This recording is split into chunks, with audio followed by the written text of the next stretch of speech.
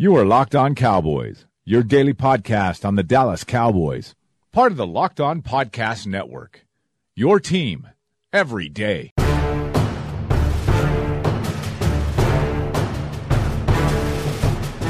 Welcome back to the Locked On Cowboys podcast, part of the Locked On Podcast Network. Thank you for tuning in. I am your host, Marcus Mosher. You can find me on Twitter at Marcus_Mosher. And joining me today is Landon McCool.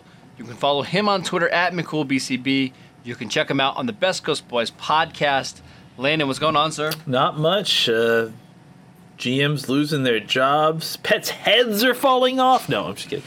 I mean, he's pretty old. Yeah, but no, that's not why Mike McCagnon got fired. No, that's okay. No, but it does look like it's that time of year where things start shaking up. People start getting new jobs. So I would say the Cowboys already lost 2 scouts to Oakland, and one that retired, Tom Siskowski. And then I think Jim Abrams and one other longtime Dallas Cowboys scout ended up going to Oakland.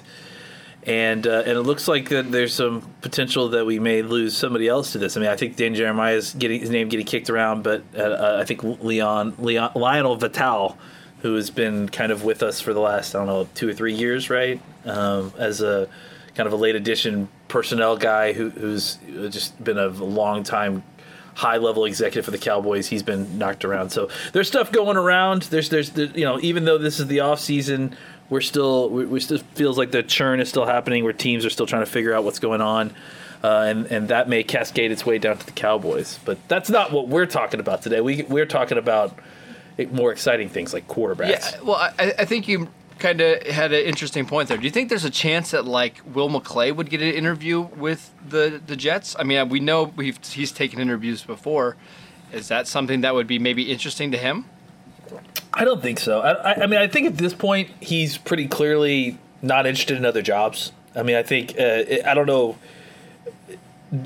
I would say that maybe after next year that might be something to keep in mind. I'm interested because I just don't know any personal information, but I'm pretty sure that he's got a son who's got one more year of high school. He's got I think he's got a daughter that's in high school. Okay, that's what it is. So yeah. I think that I've heard that I think that none of that's probably even going to get considered until after they're out of school. So look, I mean, obviously any one of these jobs could be a candidate for. I honest to God believe that he likes this job. I think when he turned down the Houston job, where most of his family was from, I think that was a pretty good indication that he didn't want to leave anytime soon. Yeah, I mean, he has a level of autonomy here that, I mean, maybe he does. Maybe he likes the level he's at. I mean, I think it's a unique situation. Yeah, he doesn't get all the quote unquote credit, but sure, he gets a lot of credit, and I don't think that people don't know who he is, especially in Dallas. I think that I just think that the whole thing about every single job popping up, can Will McClay go and leave? Look, I think the Cowboys are a pretty attractive team to look to play with. The Jones family treats their folks really well. And you can say what you will about the Joneses, but they treat their folks really well, and they are loyal.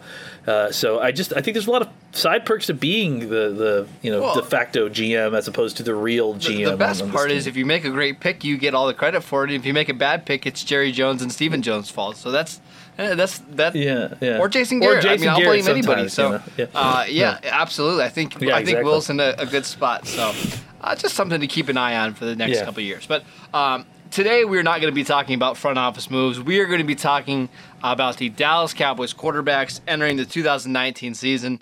And I got to say, it's an interesting group. We're going to have very likely the same 3 quarterbacks this year as we had last year going into the season.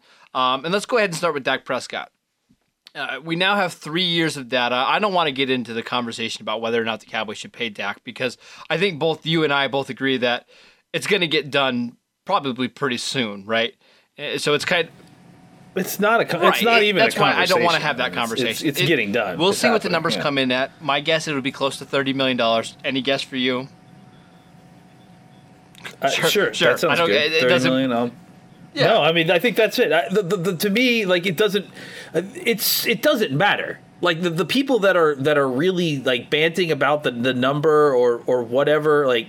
Dude, within 3 months of signing this deal, it's already going to be a deal.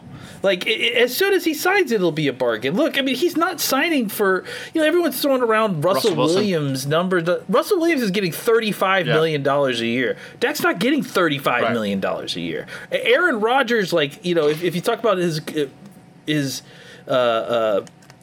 breaking down average per year, he signed his deal how many years ago? Like 3 or 4 years ago? And he's still making $28 million, and that's a 4-year-old deal. Like, guys, these deals, the way the cap is going up, the way that everything is expanding, as soon as these guys sign these deals, it is a bargain. Yes. Like, that's the end of the only conversation is this guy who could be a potential quarterback, a potential franchise quarterback? If the answer is yes, and he is up for a contract, then you pay him market value, and as soon as you pay it, it will turn around and become a value because the next guy's going to do the same thing, all the way up into, I think, chaos will reign when Patrick Mahomes signs his contract. So as long as the Cowboys signed it before Patrick Mahomes, everyone just needs to take a breath. Like, it's happening. It's this amount of money. They figured this out. They've planned it out. You don't need to worry about it. So I don't really want to make this a conversation about whether or not the Cowboys should pay Dak or shouldn't pay Dak, but because we've seen it on Twitter the last several days. But there was an interesting point that I want to just kind of discuss really quickly with you. Justice Mosqueda, a friend of the show, posted, I don't know if you even saw this, but he posted this tweet about why the Cowboys should pay Dak. And basically it's looking forward into the future. Let's say you're looking at the 2021 season. He was basically making the argument that it's very likely that 5 or 6 of the top 10 quarterbacks in the league will all be gone by that time.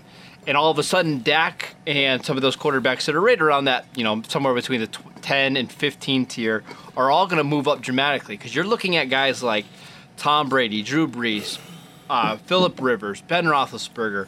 All those guys are probably going to be gone here in the next, 2, 3, 4 years. And the NFL has not done a great job replacing the elite talent. I mean, even some of the guys that we've come in over the last couple of years, like 2015 with Jameis and Mariota, those guys had not lived up to be franchise quarterbacks. Andrew Luck has been banged up, and he was from 2012. 2016, you didn't get really a franchise-changing quarterback in that draft. So if you sign Dak now to a deal that puts him as like the 10th or 12th, highest-paid quarterback in the league, by 2021, you could see that become a massive, massive value. So just any kind of real quick thoughts on that? Yeah, I mean, I think when you look at what is and what is not working in the NFL as far as quarterbacks go, I think most people that are in the running for Super Bowl or in the running for playoff runs or in the running for being a good team, they have their quarterback and they've had it for a while. Like, I mean, you talk about, there are exceptions, and the Cowboys are one of them, and so are the Eagles. They have a young quarterback who has, and they've had some success. But and the Rams, I think, also fall into that category. But I think you look at, obviously the Patriots. Like you said, a lot of these teams have these older quarterbacks. That generation of quarterbacks is all about to retire, and at the very least, you've got a quarterback who has won 32 regular season games in 3 years. And you can have a whole conversation about what a $30 million quarterback should or shouldn't be able to do, or and listen, I just listened to this morning Charles Robinson on the Yahoo podcast talk about how you shouldn't sign either Cooper or Dak Prescott because you're not sure of what you want. If you want Jason Garrett or not. I know if I want Jason you don't Garrett. Want to pigeonhole the next. Well, I mean, even but even what if team you doesn't don't want Cooper besides the Raiders? What? Dude, I mean, beyond all of that, like, if you're a good enough coach that I'm letting you pick your quarterback, you should be so good enough that you can take Dak. You know what I'm saying? Like, I feel like Dak is a better quarterback than Jared Goff. I 100% agree. And I think Sean McVay walked in there and knowing that he had to take the job with Jared Goff on there. Look, this whole thing about whether or not you should pay Dak Prescott, there's a lot of different ways to look at it through numbers. But, dude, this is a guy, they want to call him a bus driver or a bus driver plus. Bus driver pluses don't, lead comebacks. Sure. Look how many comeback wins. And the things were times where the moments where the team needed him and he put it on his back. He didn't just get the job done. He didn't just take what was given. Sure. He took it. Bus drivers don't take it. All right, and Dak Prescott at different times in his career has won games, by his sheer will at times. So, I think this whole idea of not paying him, I don't even care.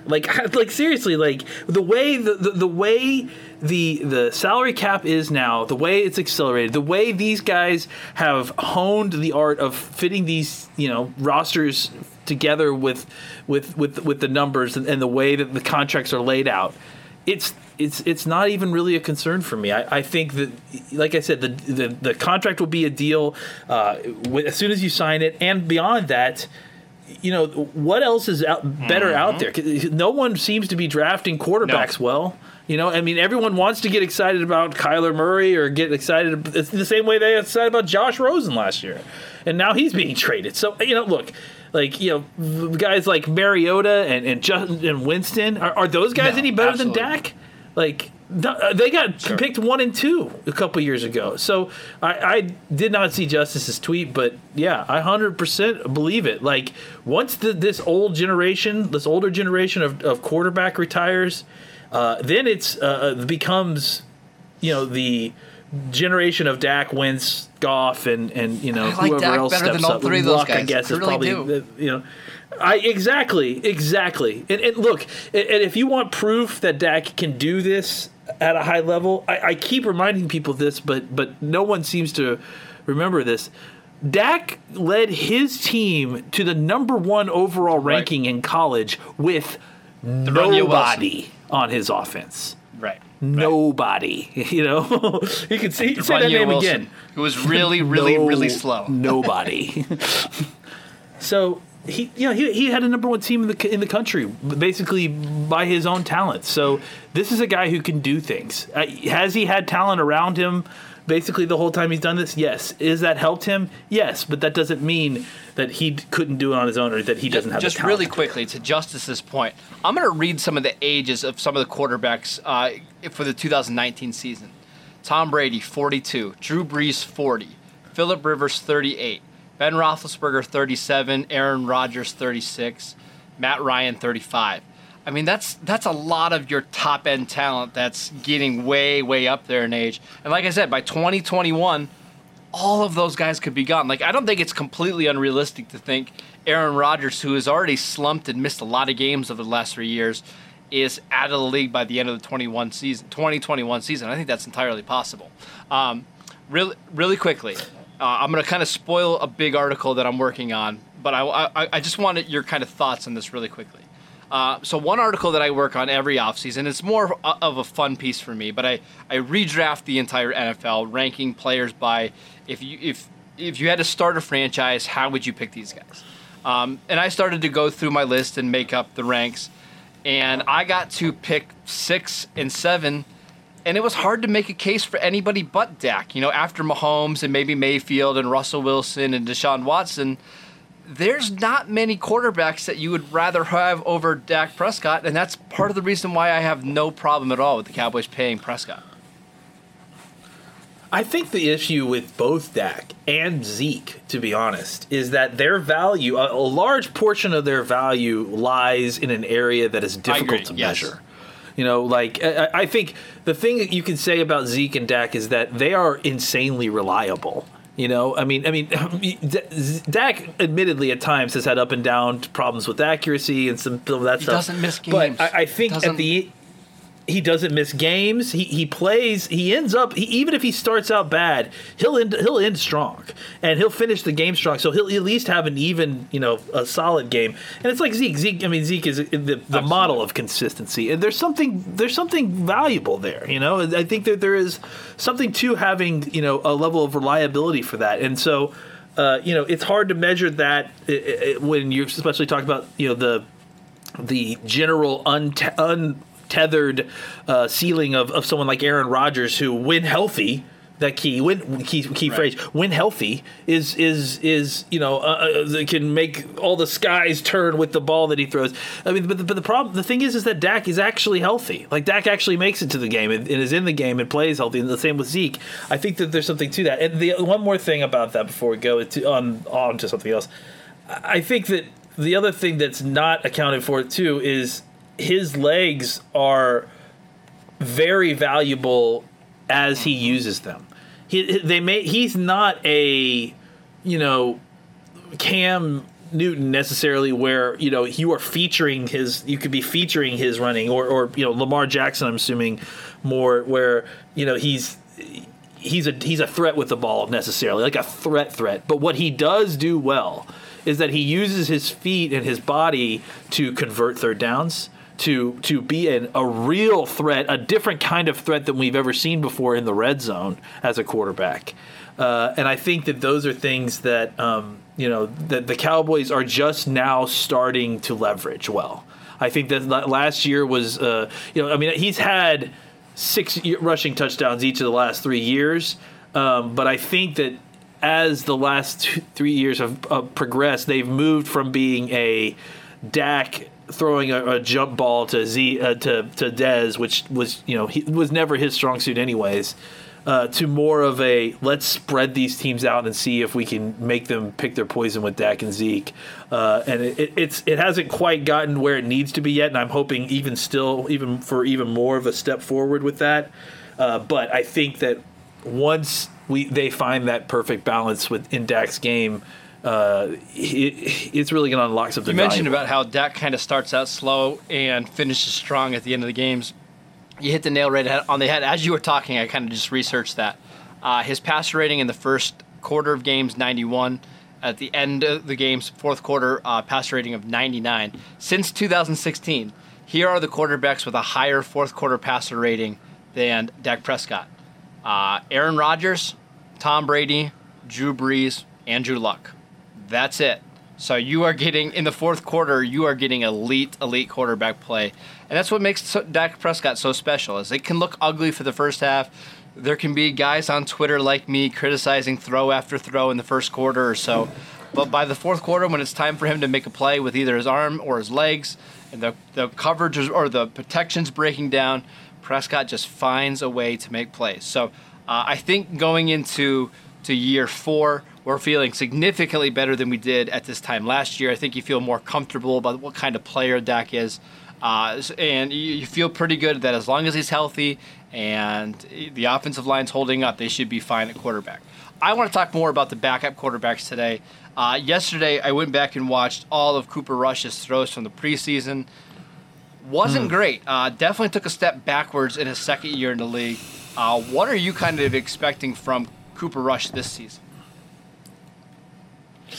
Well, I'm expecting a big step forward. I mean, look, I'm a believer that, especially with some of these other guys, like a guy like Cooper Rush, we have this expectation that progression is linear, and that it's mad and ruined. Every year goes by, your player goes up in rate. Yeah. Right?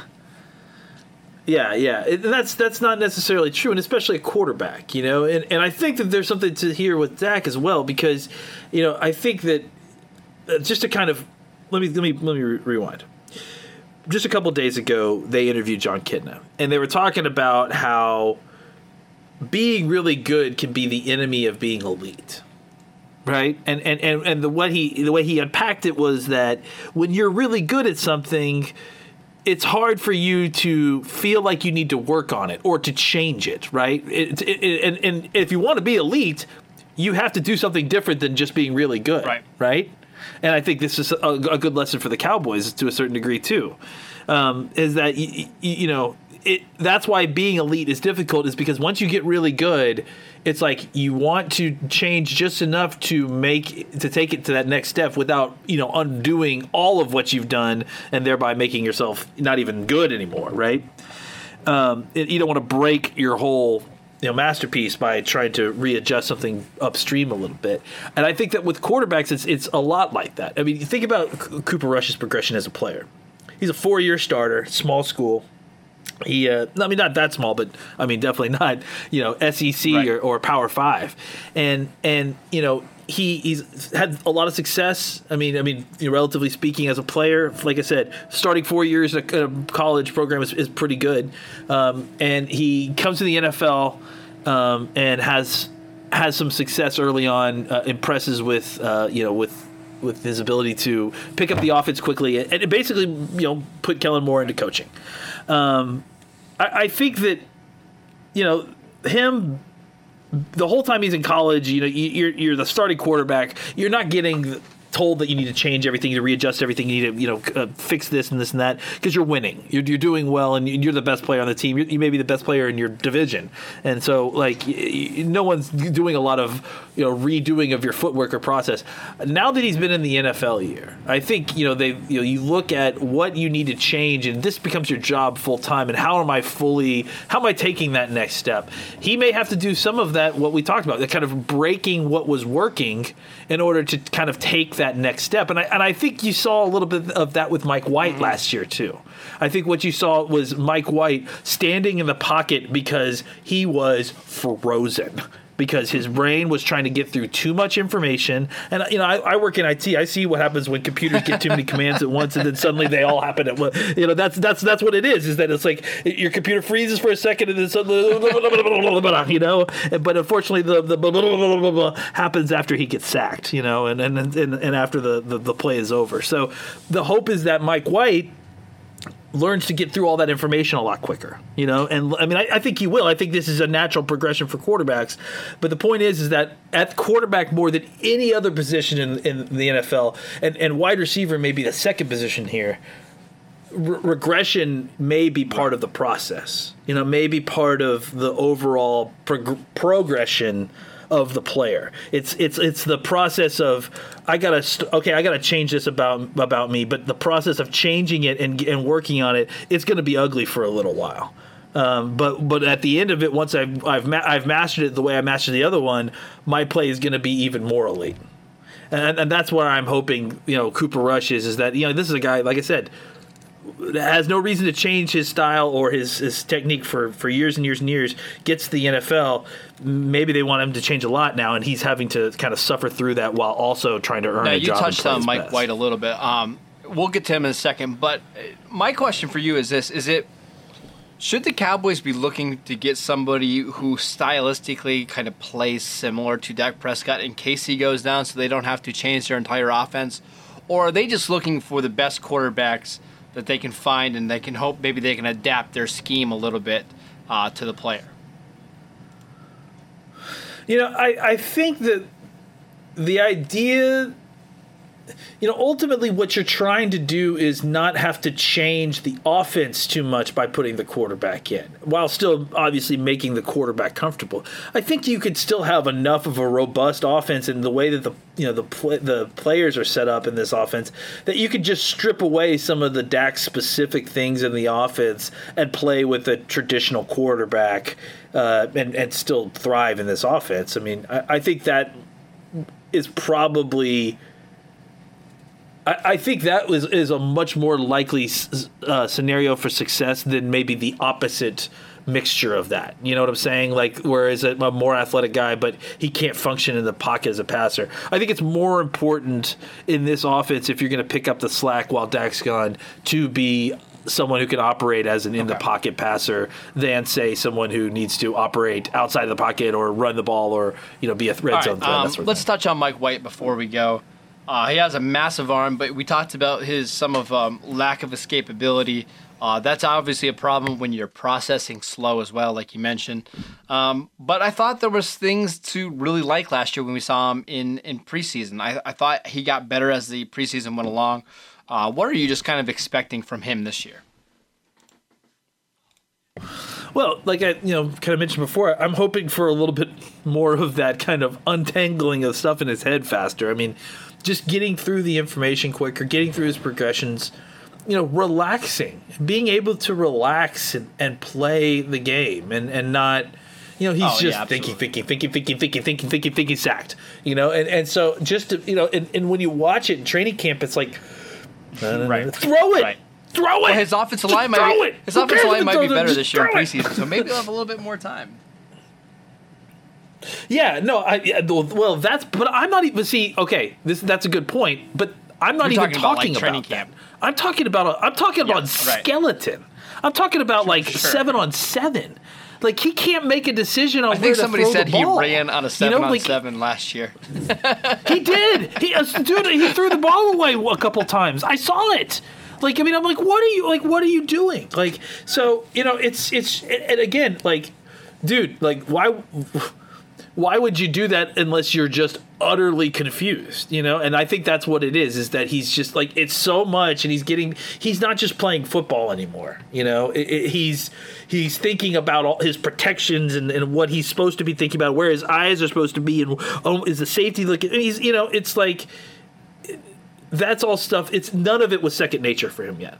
And that's what you hope, is that an off season of practicing, of doing this, of running it over and over again, getting in the VR room and running with the VR headsets and running the plays over and over and over again. It's like just getting used to doing all the processes that a quarterback has to do in the process of a snap, without losing track of the main 10,000-foot goal of, hey, I need to get rid of this football to one of my teammates, and I think that's where we're going to see where the next step is just how quickly is he getting the information into his head and then doing something with it on the field, irregardless of pass rush and all that stuff, just like ingesting information and then reacting. As you were talking, I was just envisioning Mike White like in drills, like a warm-up drill against no defense, just against air, throwing the ball away. It was pat and go. He's like, he can't even decide where to throw it. I would be so curious to see what a coach said. I don't know if that happened in practice. I would love that. We need Hard Knocks. Well, I'll tell you what. At training camp, you hear some choice language, so I'm sure that some of that would rear its head at that point. Really quickly, is there any chance Mike White takes over the backup job behind Cooper Rush this season, or is Cooper Rush pretty much locked into that role? No, I wouldn't say that Cooper Rush is even. I wouldn't say that either one of these guys is locked in that role at all. I mean, there's always the opportunity that they could bring in another guy, or trade for a guy or sign another guy if they don't like it. I think with Kellen Moore as the offensive coordinator, maybe he doesn't like either of these two guys. Maybe he may hate Cooper Rush for forcing him into coaching, and he may not like Mike White's style. So I think that there is always a chance that they're always going to be competing against everyone else in the NFL as well, and against other teams that may have a third or fourth quarterback that they But I also think that on top of that, I think that there's a chance that Mike White could take the job if he takes a step. I mean, we liked the tools that he had coming in. I think the problem we had is that he had got all this information, all this coaching, and it's too much for him right away. And I think if he can work his way through it, and we can get back to something similar to what we saw in college, that's a preferable situation. And I think that's something that I think if you were to look at Cooper Rush's college tape and then Mike White's college tape, and you were to say, okay, which one of these two ceilings would you prefer? I think you would prefer Mike White by quite a bit. So I think that's if these guys are working hard and they're both hitting their optimal selves, then I think there's a chance Mike White's ultimate version is better than I'm really excited for training camp because I'm curious to see how much quicker White process things, if at all. So it should be a fun little camp battle between Rush and White. That is it for today's show. Thank you guys for tuning in. Make sure you download and subscribe to the podcast on iTunes or wherever you get your podcasts. Follow Landon at McCoolBCB. You can follow the show at Locked On Cowboys. And, of course, I'm at Marcus_Mosier. And we will see you guys next time.